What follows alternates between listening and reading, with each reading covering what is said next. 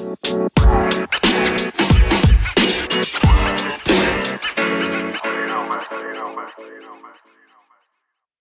up, everybody, and welcome back to another movie review. I'm Chase Lee, reviewing for DallasMovieScreenings.com, and the movie I want to take a look at right now is Rent-A-Pal. That is so hard to say, and I'm gonna leave my mistake in there. So it comes from IFC Midnight. It is written, directed, and edited by John Stevenson, and set in 1990. A lonely bachelor named David searches for an escape from the day-to-day drudgery of caring for his aging mother.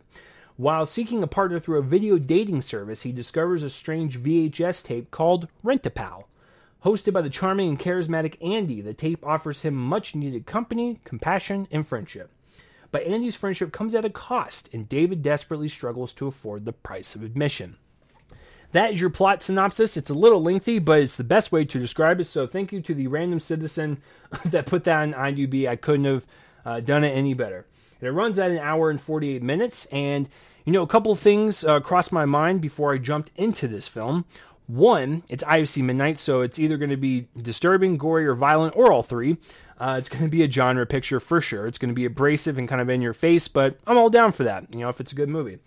And second thing is, I never saw any type of promotional work for it, no clips, no trailers. I wanted to go into it blind. But that's what I'm trying to do with more IFC and IFC Midnight films, because you never know what you're going to get with whenever this company slaps their name in front of the movies that they distribute. It could be something great. It could be something trash. That's why I like them. You just never know what you're going to get. So I went into this one blind, came out of it, and I like it. It's a good movie. I was looking up John Stevenson after I watched this movie, and his career is very interesting. So, first of all, this is his directorial debut, and what a heck of a debut. But also, this is his first full-length screenplay. He's done a lot of short films, but this is also his first attempt at that as well. And I'm assuming his first attempt at editing a full feature as well. Like, this guy was just like, you know what? I got something to prove, and I'm going to do it. And he does that for sure.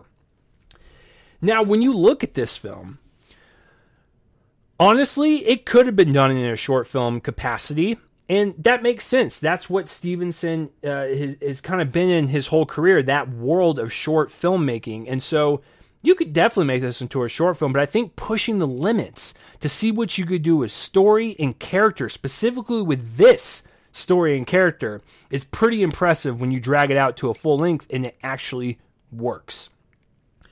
So I think in terms of actually directing this thing and really providing atmosphere and pacing, it's wonderful. It's thrilling. It's you're in this world. You're in this guy's headspace. You never know what to expect because you never know what this guy's going to do. He's always keeping you on the edge of your toes, and I think creating this kind of like grim, kind of lonely atmosphere paired with a pretty riveting script and a really well-paced type of editing on this film, it just makes for a great experience. And for the hour and 48 minute runtime, it goes by just like that because it's just so intriguing to watch, to see this character and how he interacts with his mother and just this videotape and how disturbing it can get.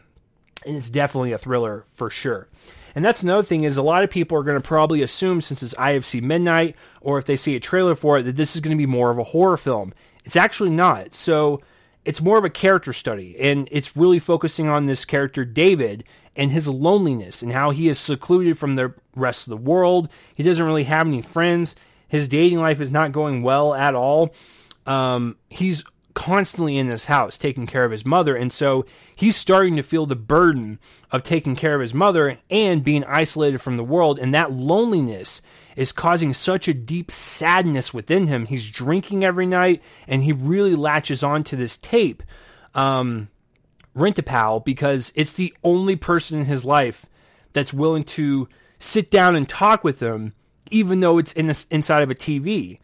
And so it is a character study on loneliness, but it can also flip on a dime and be this horror, suspenseful film. And I think that's what I like about it, is that this is a type of character that we can see has potential. He has hope to make friends, to have a girlfriend, all that stuff. but he has latched himself onto this videotape to where he's going down a deep, dark, rabbit hole, and he's getting sucked down in there, and no one's there to drag him out of it. And so it gets super disturbing really quickly, and he is terrifying to watch. But in previous scenes, he could be the type of guy that is warm and inviting, and you just want to help the guy. So there is that balance there, and that's what makes the movie a thriller, because you have no idea where it's going to go. It keeps you on your toes. And so I think Stevenson kind of balanced that out pretty well, because once it takes the 90-degree turn in the last 15, 20 minutes, there's no turning back. And you are kind of taken back a little bit, because you're like, oh, I don't really know how I feel about that. But at the same time, that was pretty much how this movie was going to go, because choices that were made from David and the way he wanted to do them. So, terrifying and sad all at the same time. Balancing both of those is where Stevenson really does shine in this film. The performances are out of this world. I absolutely love Brian Landis Folkens. Never heard of that man in my life. I'm sure if you pointed him out in another movie, I'd be like, oh, that guy. He's the gentleman that plays David. Oh boy, this is a very meaty role to kind of sink your teeth into, because you don't want to make it one note, like this lonely, creepy guy that's just kind of watching videos, drinking, taking care of his mom. It could have easily been a one note type of character. But just as the movie keeps going, and the further into his sadness that he gets, and the compassion and the horror in this man's eyes, just kind of going out and through all types of emotions, that's really hard to pull off. It's a delicate type of performance that I think a lot of people are going to overlook.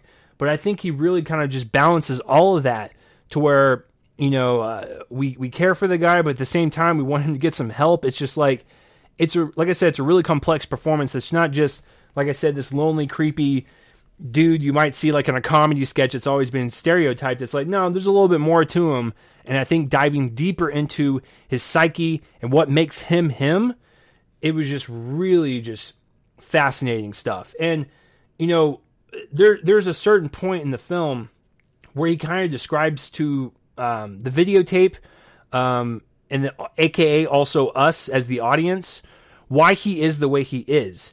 And it totally makes sense as to why this guy has no friends and really hasn't had any dating life.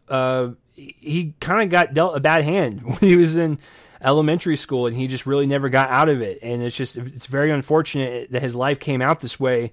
But you slightly root for him. Once again, it's just when you know a little bit more about him and his backstory, you start to be on his side until the last 15 minutes. But the performance overall, it's just really fascinating to watch. It really is. Other players at play, we have Kathleen Brady, who plays his mom. I know dementia is a very serious thing, and there's a lot of great scenes where she portrays that well, and I don't think she hams it up or makes it, goofy in any way. But she's got some really great one-liners of just pure dry comedy that just comes out of nowhere, and she's really great when it comes to the comedic relief of this film. Amy Rutledge also pops into the film. I'm not going to say who she plays or where she kind of comes into play, because that's kind of the nice surprise of the film. But she does a good job for what she is given as well. But I think the real star here, even I think competing with Brian Landis Folkens, is Wil Wheaton. He plays Andy, the Rent-A-Pal in Rent-A-Pal. And what I like about his performance is that Wil Wheaton is the type of guy that seems kind of inviting. He seems very friendly. You want to go have a conversation with him. And then he can also turn sinister at the drop of a hat. And he's even self-referential in the video of saying I'm glad I didn't turn into a psycho and stuff. And you definitely know there's something wrong up in the guy's marbles, but he's able to pull that off. Wil Wheaton is the type of dude that can be friendly.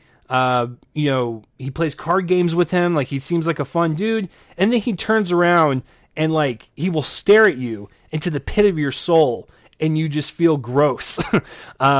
But that's what Wil Wheaton's character does. And what's cool about the whole Rent-A-Pal like angle is that they could have gone like a Supernatural or a I don't know, like I'm trying to think of like a Poltergeist route where like the TV like comes alive, or like he crawls out of the TV and like he's actually there and stuff. But no, he stays inside of the TV, and it seems like a very grounded type of setting for this character, even though sometimes he dips into reality just a little bit to kind of play with us. But I honestly think it's just because David's losing his mind. But that's kind of the beauty of it, is that you don't know like what's actually happening, if it is in David's mind or if it's actually happening. But it's it's portrayed well to a point where it didn't like make me go, oh, I wouldn't believe this would happen or whatever. It was just a kind of a well done unraveling of this character in Andy. But Will Wheaton is he's quite a hoot and a disturbing figure all at the same time, and kind of creepy. But yeah, I think he and Brian Landis Fulkins really kind of battle it out in terms of who is my favorite performance. But they are both great. Their chemistry is kind of it's really good, but it's weird to say because you have a person interacting with a person inside of a TV. So, and on a videotape. But yeah, I like everyone in this movie. It provides the right type of energy and atmosphere you want for this type of film. It's weird, it's crazy, but you need those type of committed performances. Yeah, I don't know what else to say. It's a pretty self-contained movie. There's not many location changes. There's the house, I think like a skating rink. He's in his car at some point, and the video dating service area. That's it. But that gives us time to really get to know David and just the choices that he's going to make, whether they be good or bad, in going on this journey with him. And so, is it going to be anything in my top 10 of the year? No. Is it a bad movie? Far from it. This is a good film. It's different. Do not expect a horror film. This is more of, like I said, a thriller, more of a character study of loneliness and this guy named David. Give it a watch if this is something that's right up your alley. I'm going to give it a B. I really enjoyed myself. I thought I was going to, check out mentally within the first 5 to 10 minutes, but I really ended up enjoying this one. It's quite effective, and then once the last shot happens and the credits roll, you're like, wow, what an experience. So, I'm going to give it a B. Good film in my book. I think it's on VOD in certain drive-ins, I believe. I reviewed this one a little late, so you guys know where it's at, but if this is something that interests you, check it out. So that will do it for this review, guys. I'm Chase Lee for DallasMovieScreenings.com. If you are watching this on YouTube and you want to subscribe to my YouTube channel, you can do just that. If you want to have this in podcast form, I do record these in audio form as well. The Real Me and Cole the Movie podcast feed, Spotify, CastBox, Anchor. I'm all over the place. You can find me there if this is more of your speed and you don't want to see my ugly mug. But that will do it for this review, guys. I'm Chase Lee, and tune in next time for whatever I review next. I will see you guys later. You